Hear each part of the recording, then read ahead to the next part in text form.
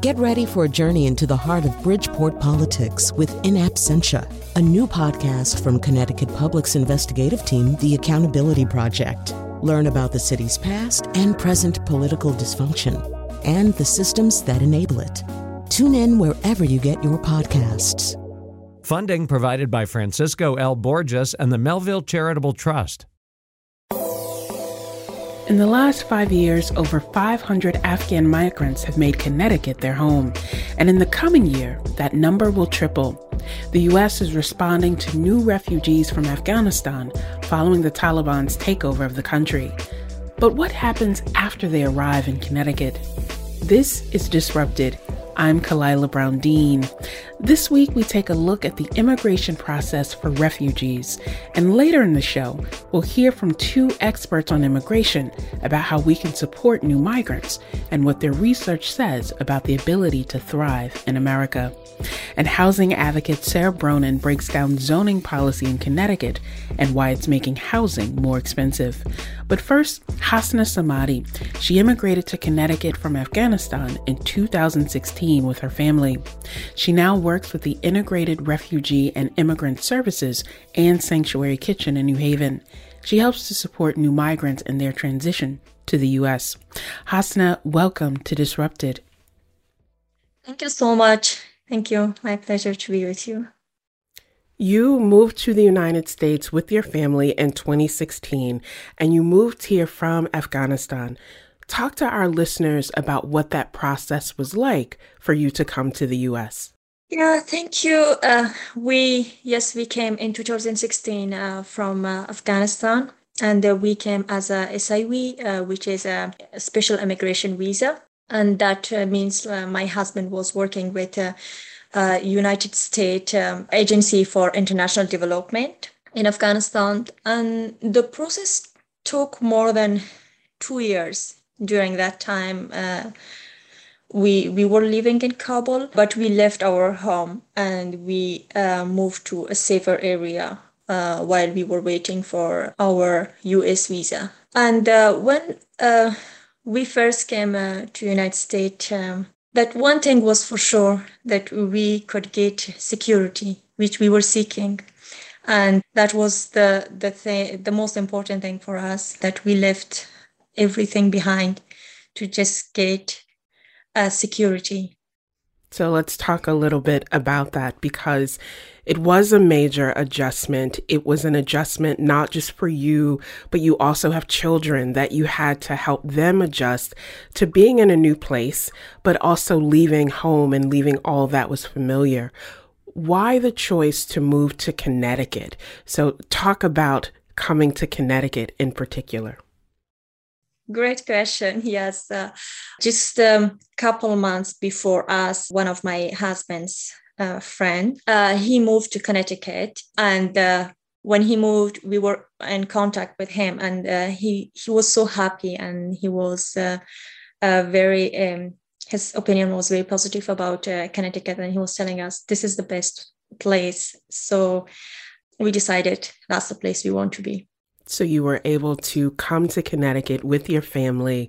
You had a colleague or friend who was here. You came here for safety and security, and yet it is still a major adjustment. What would you say was the biggest adjustment or biggest challenge when you compare your life in Afghanistan to your life here in the U.S.? It's very hard when you leave your family, friends, relatives, culture, everyone behind. Your life and all the achievement you had until that moment, The first, at the beginning, like the first couple months, I was so kind of depressed and worried about my kids, because they were very socialized people, like very socialized kids. They were playing with anyone they see, like they didn't mind if they know those kids before or no. But here, when they came, I didn't see that. And when I was asking and encouraging them to go and play with kids, and they were kind of rejecting and saying, we don't know the language, and they didn't feel comfortable to play, so they couldn't communicate. And I watched cartoon movies with them for hours and hours and read English books to them. Just, I wanted to teach them English as fast as I can to see my kids enjoy their time with other kids and play with them. The other thing that was very hard for me here, language. I knew English, but when you put English in practice and talk to somebody or just learn it from book or just study English, it's totally different. So when I was talking to people, it was very hard for them to understand me. When I was talking on the phone to them, I would rather go take a bus or taxi to solve my problem or talk to somebody in person instead of talking to them on the phone.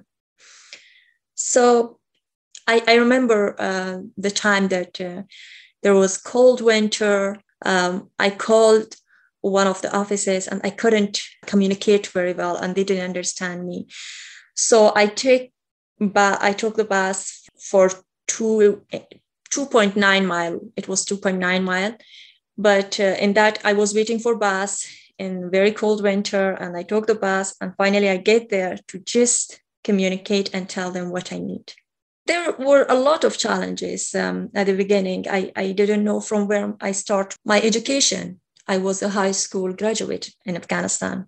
But here, it was very tough to see myself as a graduate student in the future. So I was just struggling and I was hoping to get one day to that point. And finally, I enrolled in Gateway Community College in New Haven. Now I'm in the last semester of accounting. You are pursuing your education. You are supporting your family, your children, as you mentioned, but you're also creating opportunities for other people in serving as a translator, in serving as an ambassador to say, I know how difficult this journey can be because I navigate it as well. And how can I make the way easier for other people? And I think that speaks to the commitment that many people have when they come into community of wanting to make it better. Now that you've been here for 5 years, and as you said, you're in your last semester at Gateway Community College. Congratulations, by the way. Does Connecticut feel like home at this point, or does it still feel like a place where you just are? I feel Connecticut is my second home because what I need for my family, for myself, and when you describe home, you want to be home is a place you want to be safe there. You want to have something that you need, and that's exactly what I have in Connecticut. I'm safe here. I have security. I have opportunities. So definitely, Connecticut is my home. There's a connection that binds us all together, regardless of where we come from, regardless of our experience growing up. That common need for safety, for security, for connection, the hope that our children will have a better life than what we have, and that we create opportunities for them. And as we think about the fact that the state is now poised to take over 1,000 refugees from Afghanistan to come to the state of Connecticut, what do you think we should be doing to better support people in their transition to Connecticut? Well, I would just say for my personal experience, obviously, that the people who are coming now, that's no doubt that they need more help than the people who came a couple of years ago, because they came with nothing. At least I have, when I was coming to Connecticut or US, I have 2 suitcases with me. I have my belongings with me. But these people, I hear they didn't have even a pair of shoes. They were just running to the airplane and didn't have anything. So they obviously need a lot of support. But at the same time, I would say the most helpful thing would be to help them and guide them and give them guidance. There is I don't know, you can correct me. In English, you have that feed a person with a fish every day, with one fish every day, or just teach them how to catch it. I guess if you, instead of giving them something, if you teach or guide them how to get it, and that would be easier for them and also for the people who are helping them. So basically they need guidance, they need support to get to the point they want, because I know many who came here and who are coming, they left their country just because of security. They had very good jobs, they had life there, they had home, car, everything there. But the only problem and the only thing they didn't have was security, and that's why they're here. And these people are very hardworking people, and they want to get to somewhere, and they don't want to just get help all the time. Just help them with opportunities, tell them, guide them, and show them opportunities that, okay, you can ask that organization, they can help you with your career or education, and they can reach to their career and educational goals. You left a lot in Afghanistan. You left family there. You left opportunities that you had built. And you speak of all that you've been able to build here in the U.S. And as I said, that you're helping for other people. What are you hearing from your family who are still in your home country? And do you hope to return someday? Absolutely.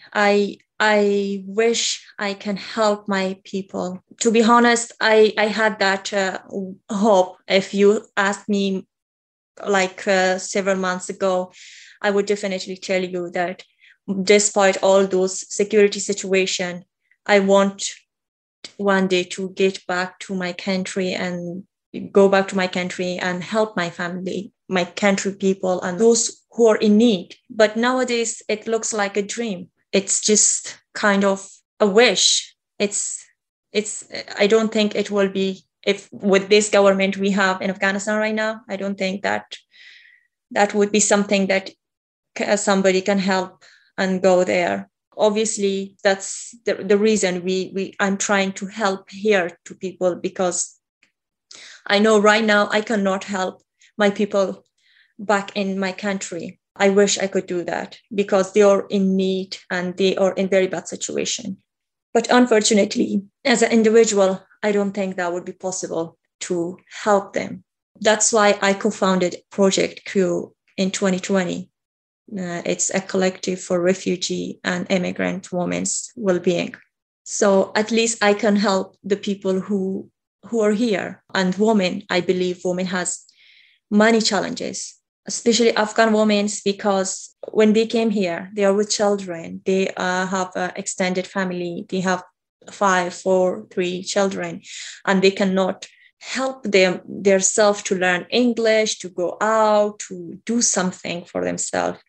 So that was the reason of our project. Myself, at the beginning, I didn't have childcare for my children, and that's why I couldn't get to go and learn English or go to college because of my children. I was staying home like all day, 24/7 with my kids. That's a very challenging time for women, especially now that they have a family back in Afghanistan, and they cannot help them.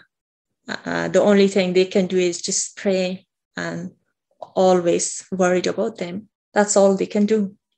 Well, I thank you for all that you are doing to think about your family, to think about community and the ways in which you are helping and supporting women here in the U.S., and then showing what's possible when, as you said, people have opportunity to do that. Hosna Samadi immigrated to the U.S. in 2016 with her family. She now works with the Integrated Refugee and Immigrant Services and Sanctuary Kitchen in support of new migrants to the U.S. Thank you so much for your time. Thank you so much for having me. When we come back, We'll learn more about the refugee process and how we can support their transition to Connecticut. They have to come here and they have to find 2 to 3 jobs to survive. There is not a tax dollar that is going towards you helping pay for this. And later, how zoning policy is making our state more expensive and more segregated. This is Disrupted. Stay with us.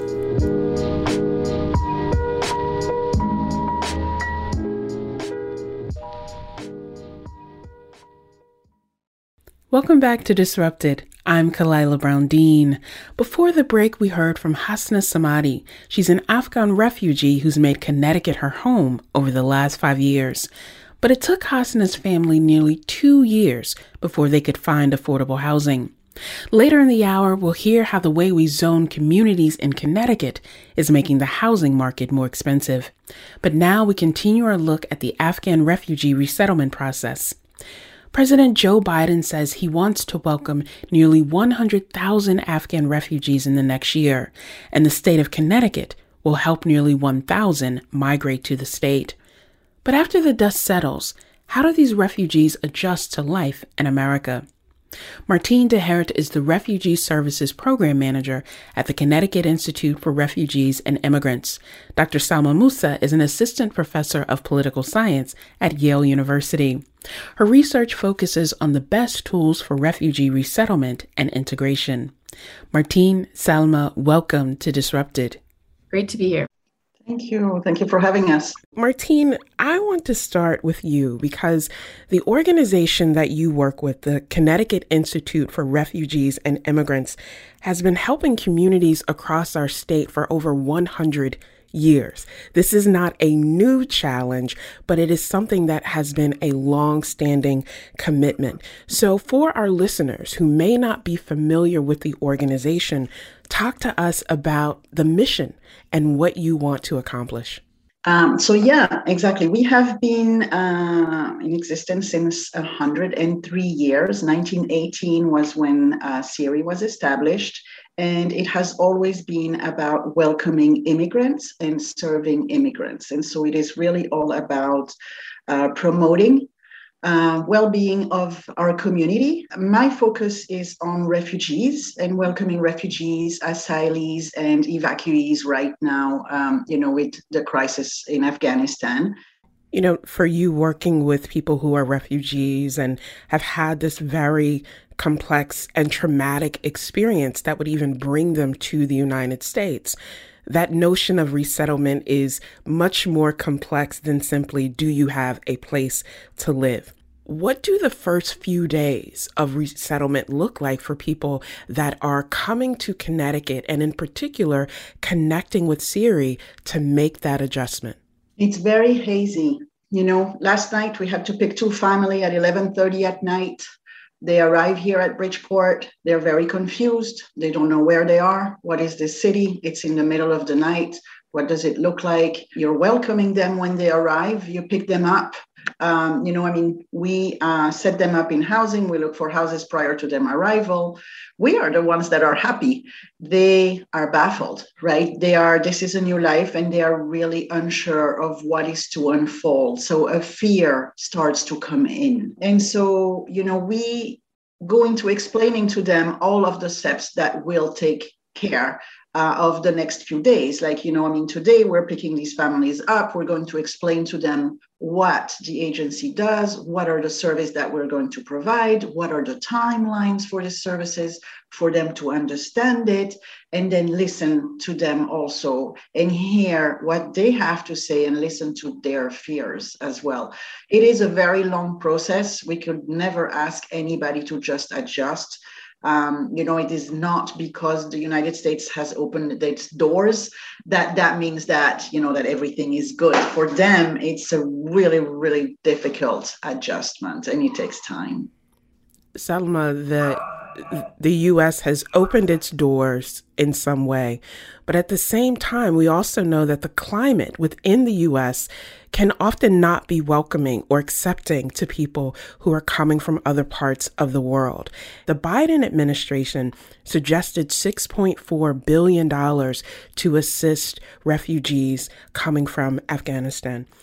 Talk to us about what that means in terms of that sort of commitment and legislation, and what it looks like for the families that Martine works with who are coming in with this sort of confusion and angst about relocating. So under the Trump administration, there were these massive cuts across the board to the U.S. refugee admissions program. A lot of staff were lost during that time. Capacity really went down. And then you have this 180 where the Biden administration, eventually decided to raise the ceiling to be one of the highest ever presidential determinations, which is the target goal for the number of admissions. So you have in a very short time period, a reversal from completely gutting the program to now needing it to have its highest ever capacity. So I'm glad that the administration is making those commitments and investing the money in rebuilding the program, because people like Martine and her colleagues are the ones who have to go to the airport and pick people up and find them housing on very short notice, which is very difficult to do. You're giving people legal advice, citizenship advice.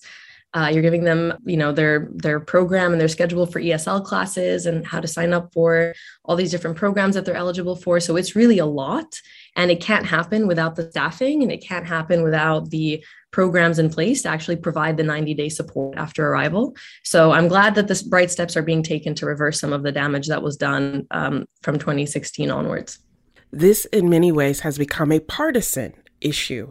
To think about Syria existing for 103 years, which means that, our need to address immigrants and to support them is not new for the U.S., but the climate feels so different right now.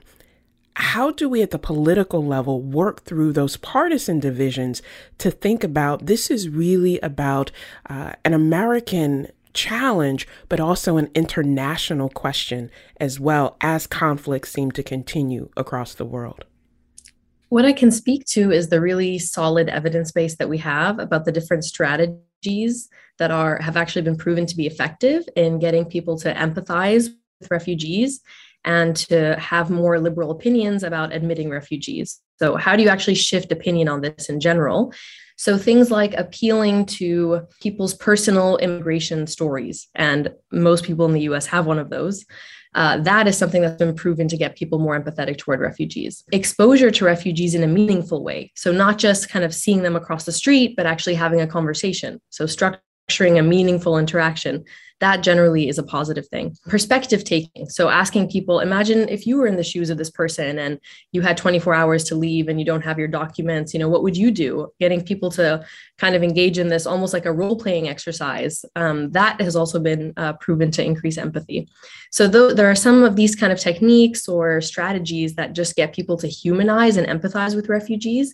And it also translates into their opinions about what the refugee admissions cap should be in a positive way. Martine, what are you seeing as the biggest challenges for refugee resettlement right now here in Connecticut, but if there are national trends that you're seeing as well? So the Connecticut trend and the national trend is housing. Finding housing right now is the most difficult task. There is, the market is really, really low, but the prices are really, really high. And so when you look at finding a house that was already difficult before, but now it's actually really difficult, and so we are looking at rents that are $2,000 and we can't take them because I look at myself, I'm not able to pay $2,000 on my own. So how am I going to welcome somebody in this country who possibly does not speak English and ask them to pay $2,000 a month? It's hardening, really. So the only way for us right now, it is our hardest, our most difficult task. And so we're expanding. And so we are looking at providing services in areas that we weren't before. Right now we are looking at Stanford and in Waterbury, where we didn't provide resettlement agency, but we are looking where are houses that are affordable and that meet the conditions that are required, that are also safe, where families are going to be safe, because that is the other part of it. You have to look at all of this, and definitely housing for us has has become extremely difficult to find. The other part is that if we find a house in one neighborhood, we find another one like miles away. And so we are looking at least trying to place them to neighborhoods that are closer to each other, so that allows also that community feeling. And that's really difficult right now. I think many people hear about refugee resettlement. They hear about the amazing work of organizations like CERI or IRIS here in New Haven, and they assume that these families come and everything is taken care of for them, that it's just sort of a blank check, that it's written, it's paid for, they have nothing to worry about because they're not contributing. What would you say to people who give that response of, yes, housing may be difficult, but it's all paid for. Once they're here, we're all paying for them as taxpayers. What's the response there? You're actually not paying for it at all. They are the ones who are paying for it. They have to come here and they have to find 2 to 3 jobs to survive. There is not a tax dollar that is going towards you helping pay for this. They are coming here, they are learning that I have to learn English. I have to pay a rent that is so high that was unheard of in their countries. They're not handed anything at all, really. They're handed hardship when they come. They are handed a reality check that they were not prepared for. People tend to think coming to America, the streets are made of gold and they are going to receive everything. Agencies have millions. We are banks, which is not the case. We rely heavily on donors. And I'll just add to that the support period for refugees in most places across the country is 90 days. That's it. Day 91, it's goodbye. We can't help you anymore. And there's no really funding for you anymore. So like the actual federal money that goes to the RMP or the resettlement process, it's only for 90 days. And after that, the support is basically gone. And the US philosophy on this is really different from Europe or Canada. The idea is we are going to throw you in the deep end, and that's how you learn to survive. And fast employment, no matter what the level is, that is the best way for you to integrate. That's the US approach. And the entire funding of these resettlement agencies really rests on one key outcome, which is how many of the employable refugees that you have received are employed at 90 days. That's it. That is the only thing the government cares about. So actually, all the incentive structures are to get refugees employed as fast as possible. So it's definitely not the story of, oh, they're a tax burden or something. At the same time, or on the other hand, I guess, in Europe or in Canada, they do a skills, investing upfront in skills approach. Like, we're going to give you a softer landing and spend the first 1 or 2 years when you're here investing in your language and your vocational training. And then we're going to see if you can get employed. And honestly, we actually don't know which one is better. I'm going to be honest. We don't know which approach is better. Sometimes like that first job is what you need to get your foot in the door and start getting exposure, and you pick up the language that way.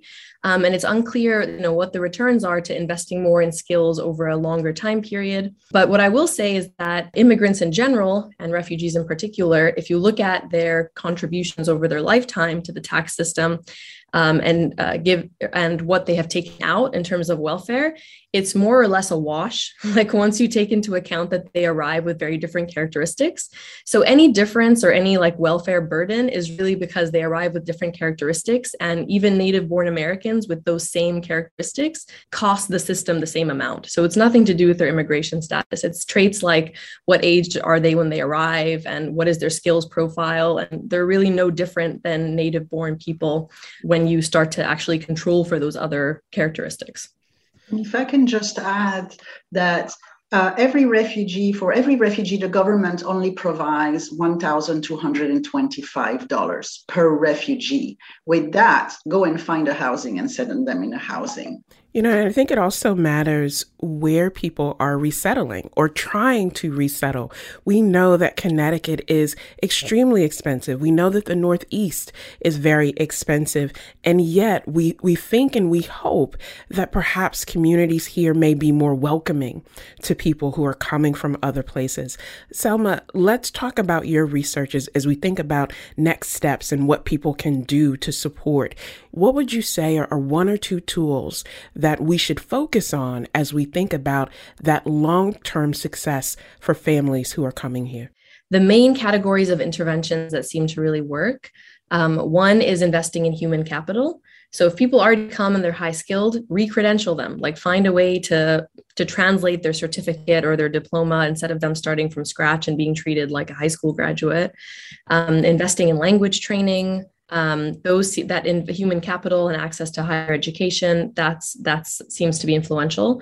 The second is financial assistance. So refugees are by and large poor. They are the working poor in America, just like many other groups comprise the working poor in America. And we've seen really solid evidence that there's no such thing as a welfare magnet. Refugees don't migrate to places that have higher welfare. And then lastly, optimizing the resettlement location. So what city are you placed in? And it's not just that some cities are better for refugees and some countries of origin are, better at economically integrating for whatever reason. Those two things actually combine. So being an Afghan refugee in Seattle, like potentially that interaction for whatever reason, there's already a community, the labor market is a better fit. That's the right place for those people to go. So that's a really powerful tool. Then you have the kind of building social ties with locals. And here's really where the volunteer aspect comes in. And Martine probably knows more about this too. So one of the big bets the Biden administration is making is that co-sponsorship.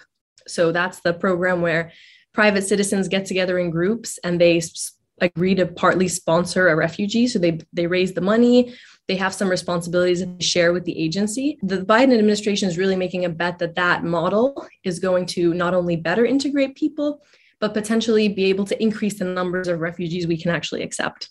We don't really know the jury's still out about the effectiveness of this program. We're trying to evaluate it now, but that's really one concrete thing that people can do is to get a group of, if you have the means and you have the interest, is to sign up for this kind of commitment where you and a group of other citizens agree to privately sponsor one refugee case. We don't really know the evidence is still, we don't know how well that works compared to the traditional process, but that's definitely a concrete thing that people can do. Martine, Selma has laid out the best tools and the things that we need to address to think about success in a different way.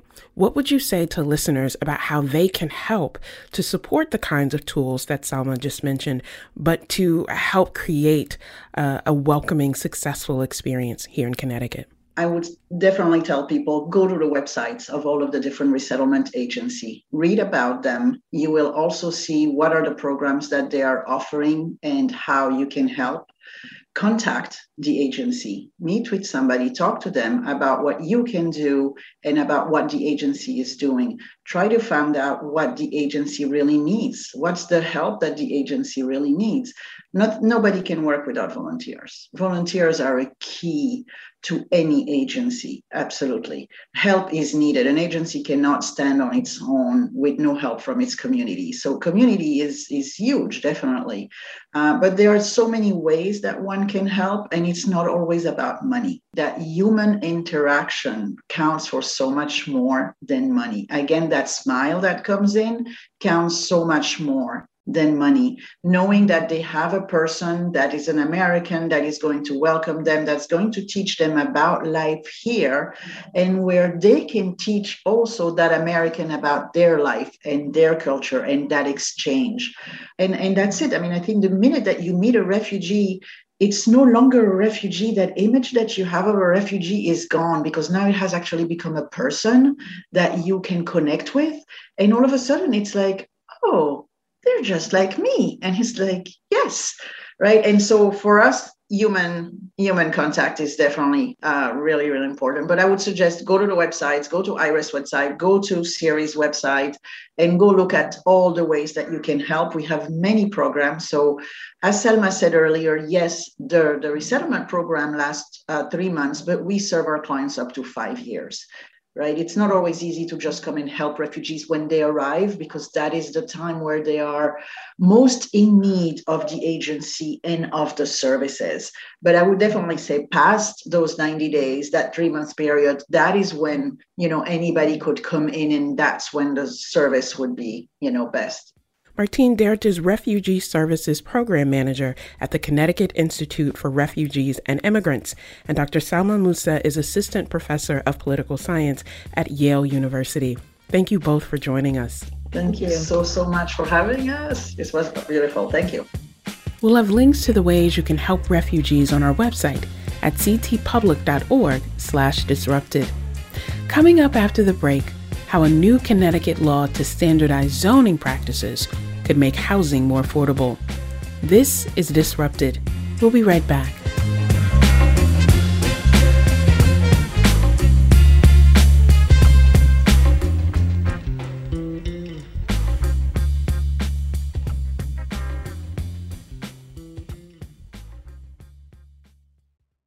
Welcome back to Disrupted. I'm Kalila Brown-Dean. In September, Connecticut saw more evictions than it had since before the pandemic. And even though our housing market has exploded over the last year, it's left many residents struggling to stay in their homes. Our next guest thinks the way we zone neighborhoods might be contributing to the crisis. Sarah Bronin is professor of city and regional planning at Cornell University. She's founder and lead organizer of Desegregate Connecticut, and she was recently nominated by President Biden to chair the Advisory Council on Historic Preservation.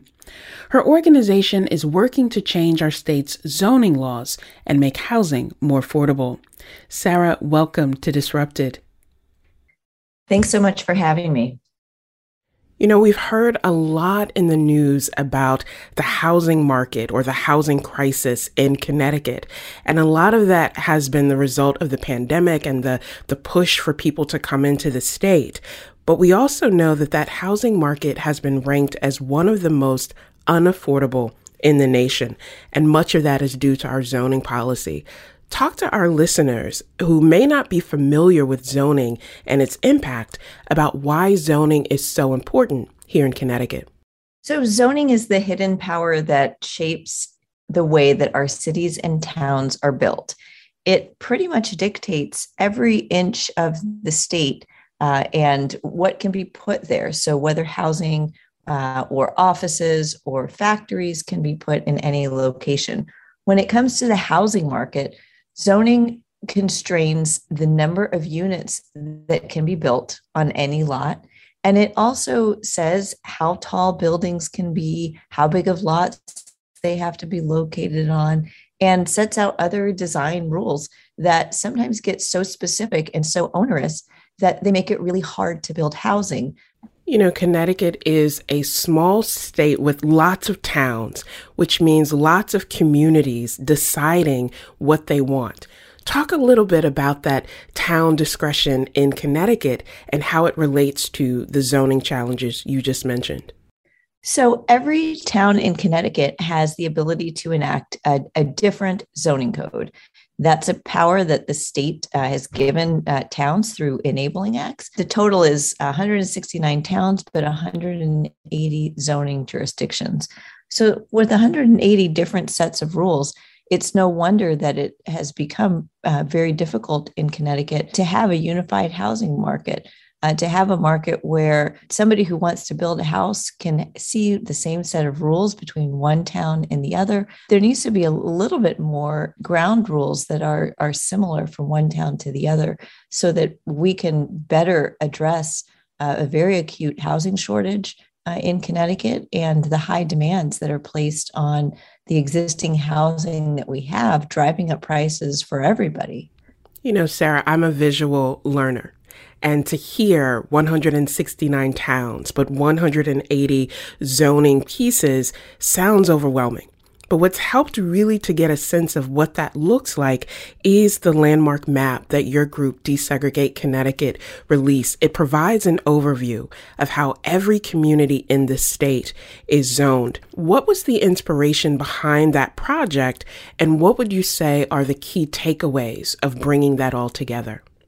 So this was a great project for us to dig into because nobody has done this kind of work before, mapping out exactly how every jurisdiction in any single state zones for housing. If you look at our website, you can access this map and find out how your town zones. It will tell you whether you allow 1, 2, 3, or 4 family housing. It will tell you whether the town requires a minimum lot size. It will tell you whether and where accessory apartments are allowed. So we developed the atlas because people kept asking us, well, how does my town zone and how does it differ from any other town? And we eventually realized, as we were trying to answer those questions, that it's very difficult to visualize without going through 32,000 pages of zoning text. The bottom line, it can be summarized in just a few statistics. One is that 91% of Connecticut is zoned for single family housing. Only 2% of Connecticut allows 4 or more family housing to be built as of right. That means without major public hearing requirements and with pretty clear guidance in the zoning code itself, setting out the rules for people to understand before they try to build. The other statistic I would throw out, which has significant environmental consequences as well as affordability consequences, is that 80% of land zoned for residential development requires a 1 acre minimum lot size. So if you think about a minimum lot size requirement of 1 acre or more, what that means is that a single house can only be built on 1 acre of land, which means you have to be able to get to that acre of land, usually by car. You also have to be able to afford that amount of land. And finally, a developer who's building that kind of housing has to have enough open developable land to put that housing, which means that they're destroying farmland and forest. We've heard a lot of times people say, oh, well, this 1 acre minimum zoning is really good for the environment, but it's actually the worst thing we do in Connecticut. And what it's resulted in is severe depletion of our natural and agricultural assets across the state. One of the things that I appreciate about your work is that you're able to see how all of these issues and challenges are interconnected and nested, so that it is about zoning, but it's also about transportation and access, and then the environmental impact. And so rather than just talking about these challenges or pointing them out, you and your group has worked toward passing legislation here in Connecticut. And so one of the ones that I think is really important for seeing how this comes together is House Bill 6107. And it prevents city officials from rejecting building permits because they violate the quote unquote character of the district. What does that policy mean for zoning in Connecticut and having a vehicle to address some of the other challenges you just mentioned? So the term character has sometimes been used to reject housing proposals that people may not like, not because of their architectural characteristics, but because of the people who might be brought to their town. If you listen closely to some zoning meetings historically, you can definitely hear coded words for the term character to be used against people.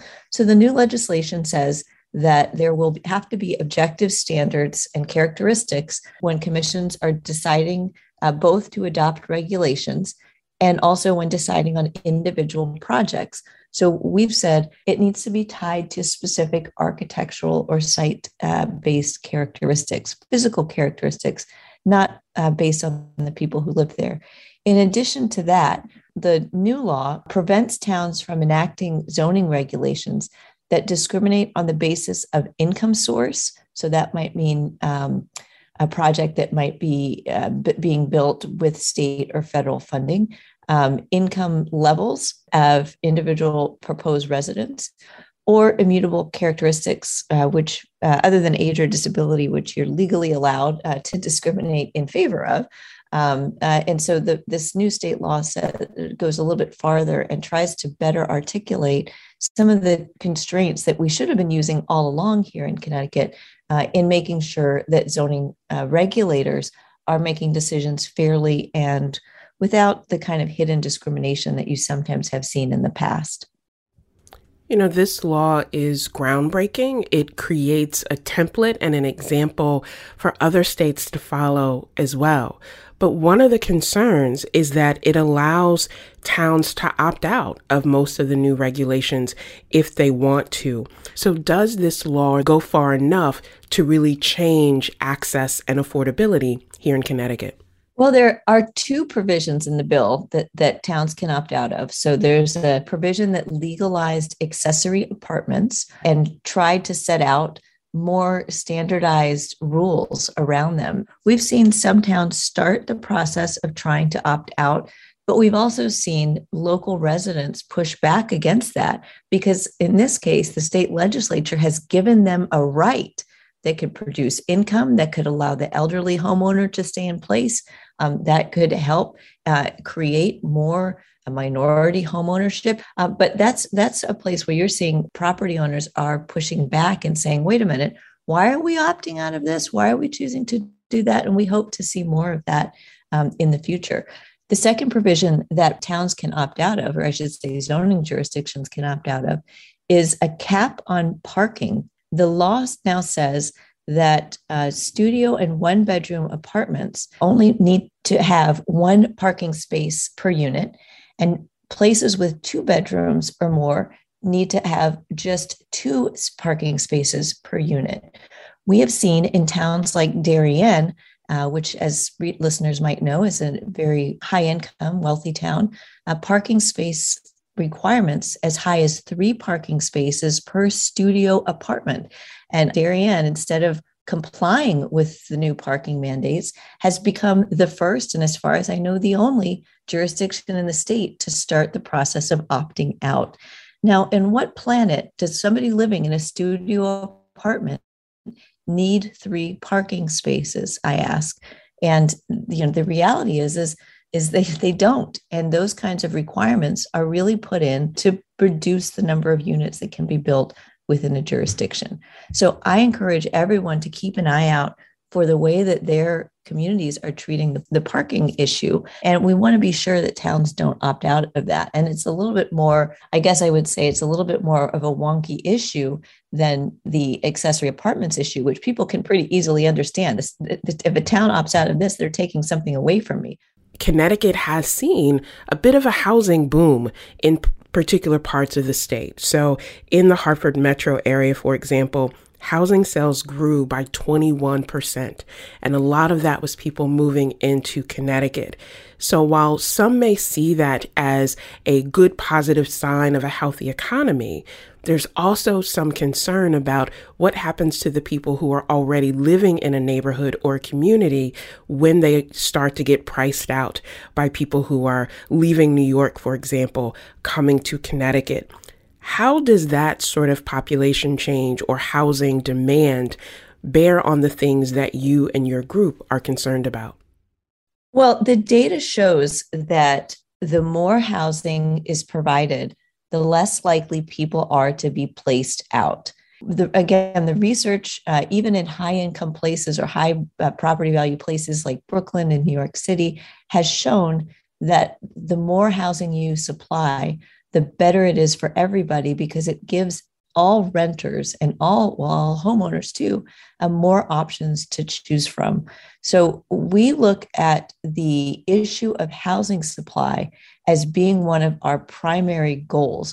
We want more housing in smart places. We don't want to build the cookie cutter, same old one size fits all zoning that we have now.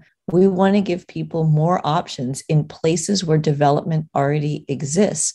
And that includes really just allowing these kinds of accessory apartments, duplex and triplex and fourplex housing where the infrastructure supports it. And again, the more housing, the less displacement and the more options you have for everyone. Sarah Bronin is professor of city and regional planning at Cornell University, and she's founder and lead organizer of Desegregate Connecticut. Sarah, thank you so much for joining us. Thank you. This week's episode was produced by James Scoble-Wolf, Shekinah Collier, and Katie Tolarski. Our interns are Abby Levine and Dylan Reyes. I'm Kalila Brown-Dean. Thanks for listening.